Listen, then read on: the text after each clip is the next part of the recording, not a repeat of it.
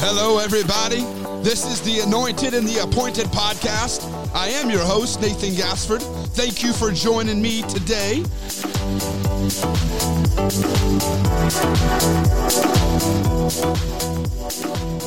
Today we get to talk about faith in God's Word. You know, at one time, man, it used to be a thing to trust somebody when they just gave you their word, or maybe you shook their hand. Either which way, you ended up trusting them.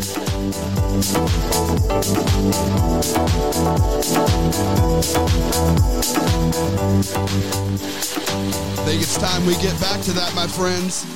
Trusting people, trusting in their word, especially the word of God, my friends. See, at one time, people used to be okay with just shaking hands. I mean, that alone meant that you're giving your word. People even used to give someone their word, and at that point, man, it was what? Actually trusted.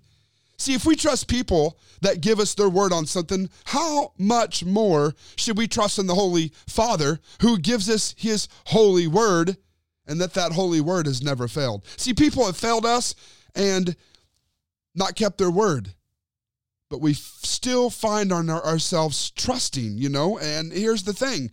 We can and need to be always trusting in the word of God to do what it says it will do. See, within that word of God alone, my friends, it contains the very seed and the power to do what it says it will do. When the word of God says something, it can be trusted with our life, and it'll never fail. It will never fail. It's so true whether we believe it or not, but our trust in it brings us the reality and changes everything. My friends, the Bible says in Luke chapter 1, verse 37, "For no word from God will ever fail." You know, we've gotten to the point in a society to where we've been lied to a lot. You know, from the government, from this, from that person, from politicians to this. We've been given words that don't come to pass. They certainly don't line up with the word that was given. Their actions do not line up with the words that came out of their mouth. My friends, I'm going to tell you something today. When the word of God says something, you can cash that check. You can write it. You can go to the bank. You can endorse here on the back and know that if it's written for this, you're getting the full amount from the Father. You can trust him. In Luke chapter 1, verse 37, in the Passion Translation says, "No one promise from God is empty of power. Nothing is impossible for God." Another one says, "For no word from God shall be void of power." Whoa. Hang on here. For no word from God shall be void of power. That tells me that every single word that God says contains so much power that it'll raise the dead, that it makes the universe stay in motion, that it makes everything in orbit spin, move, and have its way. But though here we are having a trouble with trusting God, are you serious? See, within the word of God given to us is in the Bible, it contains the perfect power to do what it says it will do, and what it says it's already done. Listen to this in Isaiah chapter 55, verse 11. It says, "So will be my word which goes out of my mouth. It will not return to me void, useless, without result, without accomplishing what I desire, and without succeeding in the matter for which I sent it." Like I said, my friends, when the Father writes a check from the Word of God, you can endorse your signature on the back and take it to the bank and know that it will not bounce. It is good for the whole amount. The check and the person who wrote it can be trusted. The check will not return to the Father as a bad check. The funds, as if the funds were not there. Does that make sense to you today?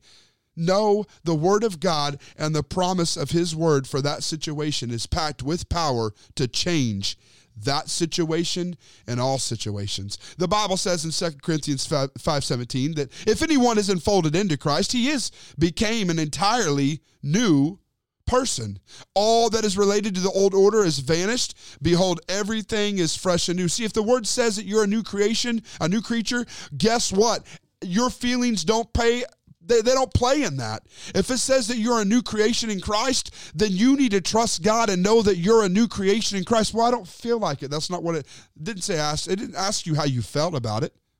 It told you what you were when you got born again, and you believe it or you don't. But either which way, you are a new creature in Christ. Like I said, the Word of God doesn't ask for your opinion on the feelings of the matter. It's stated reality and truth, and you get it by faith and not by feelings. 2 Corinthians 5:21. Let's look at this one. It says, "For God made the only one who did not know sin to become sin for us, so that we might become the righteousness of God through our union with him." Here again, if the word says that we are right now the very righteousness of God in Christ, then whether we feel like it or not, whether you and I feel like it or not, here's the thing. You're not a sinner just saved by grace. You are saved by grace and have been made to a new creature, a new species, a new person that's never existed before, a new righteous person just like Jesus. Saying that you are a sinner is calling God a liar, because he said that you are the righteousness of God in Christ. It says that you're a new creation. But Nathan, you just don't not know. It's not about what I don't understand, you don't understand. Listen to me. If the Bible says that you're the righteousness of God, you are. That word's not going to return unto him void. If it says that you're a new creation and creature in Christ Jesus, you're a new creation and creature in Christ Jesus. He didn't ask you how you felt about it. He just said what you are, and your job is to what? Put trust in it. Put faith in it. Trust. The Bible says in Genesis chapter 15, verses 4-6, "Then the word of the Lord came to him, this man will not be your heir, but a son who is your own flesh and blood will be your heir. He took him outside and said, look up in the sky and count the stars. If indeed you can count them. Then he said to him, so shall your offspring be. Abraham believed the Lord, and he credited it to him as righteousness." Listen, we can learn something from this, because all Abraham simply had to do, he trusted and believed in what God said to him. His belief was credited to him as righteousness. See, our belief in the Word of God is what Jesus has already done for us, puts us in a place of receiving righteousness by faith. I mean, we know that in Romans 1:17, this gospel unveils a continual revelation of what? Of God's righteousness, a perfect righteousness given to us when we believe. And it moves us from receiving life through faith to the power of living by faith. This is what the scripture means when it says we are right with God through life-giving faith.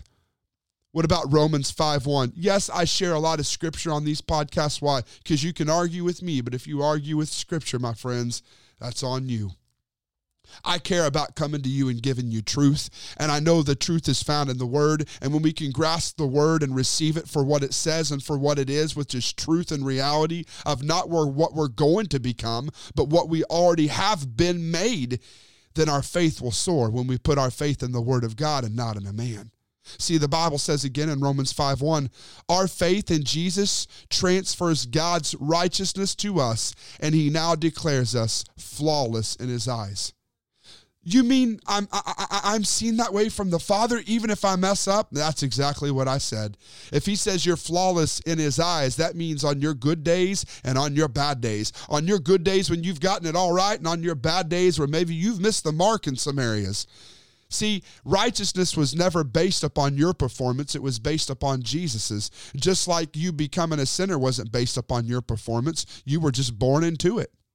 It's nothing that you had to do and then you became a sinner. You were already born into it. So if you were born into sin, you got to get taken out and born into righteousness. That's where we put our faith in the blood of Jesus. See, this means that we can now enjoy true and lasting peace with God, all because of what the Lord Jesus Christ did, the Anointed One, what he's done for us. See, we can fully trust in what the Word of God says about us being made right and now being made righteous. It's not by our feelings. It is by trust in what God has said to be true and knowing that his word cannot lie. Think about this one. 1 Peter 2:24. He himself carried our sins in his own body on the cross so that we would be dead to sin and live for righteousness. Our instant healing flowed from his wounding. See, this word can be trusted in what it says, that you are already healed because of his past wounding. This is not here's the thing. This is a past event. It's not something future that's coming. It will not take place again. It was good the first time that he was bruised and wounded to purchase your healing in his own body for you. The Bible then says in Jeremiah 1:12, the Lord said to me, you have seen correctly, for I'm watching to see that my word is fulfilled. That's in the NIV. In the Amplified, it says it like this. Then the Lord said to me, you have seen well, for I am actively, I like this one. Actively is always present tense. I am actively watching over my word to perform it. My friends, it's not the Father's heart for you to fail in any way in life. And he sent his word that we would not fail. When we put trust on it, man, God's obligated to make sure that word does what it says it's going to do, and he's not going to fail you. He never has. See, in the word of God, it will never return unaccomplished. It will take care of everything that it was sent to do. Healing, newness of life, prosperity, deliverance. The word of God, it will not return as a bad check and bounce because the funds were not there. No, the funds were there the whole time. See, he's actively watching over it to accomplish what he said it was sent to do. It was sent to deliver, heal, set free, make righteous, bring new creation life, raise the dead back to life, cast out demons, heal the sick. Jesus was the word of God manifested in the flesh and now lives as one with the sons and daughters of God. See, now we are the living, walking, talking, and breathing word of God made flesh. Hebrews 4:12, check this out. For we have the living word of God, which is full of energy like a two-mouthed sword. It will even penetrate to the very core of our being, where the soul and the spirit, bone and the marrow meet. It interprets and reveals the true thoughts and secret motives of our hearts. See, it plainly states right here that it's so much power available in the Word of God that if we put our faith in the Word of God and the power that is there, it's filled with to change any and all situations that it will ever encounter.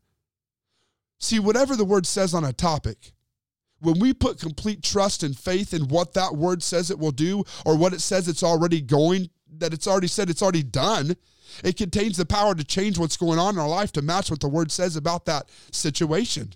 See, in life, here's the thing. Sometimes what we are being faced with seems very difficult and very challenging. I've been there, you've been there, we've all been there. And at times, it even seems like life is standing at death's door.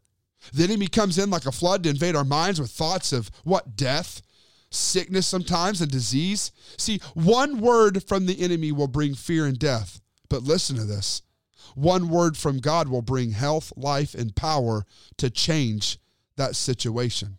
I'm going to say that again. One word from the enemy can bring fear and death and torment, agony. But one word from God will bring life, that resurrection life, health, and healing, and the power to change what you're going through. See, when Jesus was being tempted, what was the very thing that beat Satan? What was it? Well, we know that it wasn't giving him his opinion. It was giving him the word of God. He spoke exactly what the word of God said. He used his faith and trust in the word, knowing that it contained the power needed to defeat the enemy. Well, guess what? We're going to have to do the very same thing. Have faith in God and have faith in the word of God. Why? Because they're one in the same. They're one and the same. So listen to this. This is in Matthew chapter 8, verses 5 through 10. It says, when Jesus entered the village of Capernaum, a captain in the Roman army approached him asking for a miracle. Lord, he said, I have a son who is lying in my home, paralyzed and suffering terribly. Well, Jesus responded, I will go with you and heal him. But the Roman officer interjected, Lord, who am I to have you come into my home? I understand your authority, for I too am a man who walks under authority and have the authority over many soldiers who serve under me. I can tell one to go and he'll go, and another one to come and he will come. I command my servants and they'll do whatever I ask. Listen to this. So the soldier said, so I know that all you need to do is stand here and command healing over my son, and he will be instantly healed. Jesus was astonished when he heard this and said to those who were following him, he has greater faith than anyone I've ever encountered in Israel. Well, why?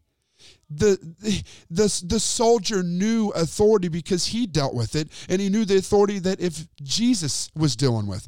Just like the soldier would say something that his command, as a commanding officer, the men underneath him would do it. He knew that if Jesus said something, that his word, that it would come to pass exactly the way he said it would. Why? Because the soldier put faith in what Jesus was saying. Another translation says, but only say the word, and my servant will be healed. Here's the thing, man. One translation was command, and the other was to speak the word over his soldier. The centurion soldier had faith in the word spoken, contained the power to raise the servant up and heal him again. Jesus noticed his faith, and the word was spoken and sent like a delivery to his servant, and he was healed. See, the word contains the very life of God, and when spoken and received in faith, it will change everything and anything that it comes into contact with. It is never, ever, ever void of power. Romans 1:16, for I'm not ashamed of the gospel. Why? For it is the power of God for salvation, from his wrath and punishment to everyone who believes in Christ as Savior, to the Jew first and also to the Greek. See, the gospel, guys, it is the power of God, and it is the power of God on display. See, the word of God, when believed and spoken and acted upon in faith, it will take you out of death, and it will bring you into life. The power was available to all, but the only ones who get to enjoy it are the ones who believe and put faith in the finished work and the word of God. See, you read the word, or the word of God was spoken at a church or by someone telling you the gospel. You believed in that word of God that was spoken and acted upon it, and that word, and you got born again. See, the word of God is all the power that you will ever need to transform your life. 1 Peter 1:23, for you have been born again, that is, reborn from above, spiritually transformed, renewed, and set apart for his purpose, not of seed which is perishable, but from that which is imperishable and immortal, that is, through the living and everlasting word of God. My friends, it's time that we put faith in the power of the word to completely change our life. This word is a seed, and when it gets down into the soil, which is our spirit and minds, it will transform things. It will. The Bible says in Psalm 107:20, God spoke the words, be healed, and we were healed, delivered from death's door. My friends, you talk about power in the word of God. He sent his word so much to the point that it healed them. God's words coming from his lips trumps every word of the enemy over your life. I'm going to say that again. God's word trumps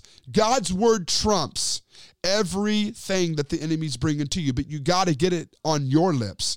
God's word coming from your lips trumps every word of the enemy over your life. See, we need to put faith in the word. If the Father said that by the very stripes and wounding of Jesus you have been healed, those words trump your feelings. They do. See, the words from the doctors that they're bringing death reports to you, those are words from, or maybe words from family members and friends that are bringing death and destruction to you. See, here's the thing. Faith is never denial.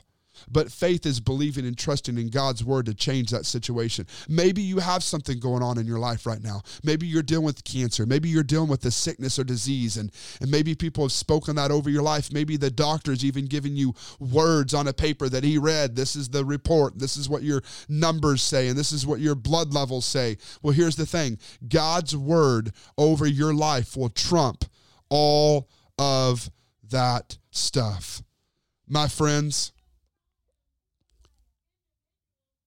it's time that we start putting faith in the word of God. If God said it, we believe it, and that settles it. God cannot lie, and his word will never fail.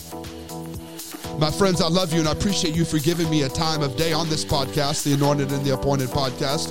I just want to remind you that God's word will never return unto him void. And when we put that into our life like a seed, when we speak it, when we come into agreement with it, when we get it into our life, things change. It's not God's will that his word would ever fail you. It will not. It's time for us to grab a hold of it like a bulldog, refuse to let go, and let the word of God change our life. Stay tuned for another podcast coming up next week. I love you guys. Get this out. Share it. Thank you for listening to the Anointed and the Appointed podcast. This was your host, Nathan Gassford. Until next time, my friends, don't be afraid to step out and manifest Christ to a hurting world.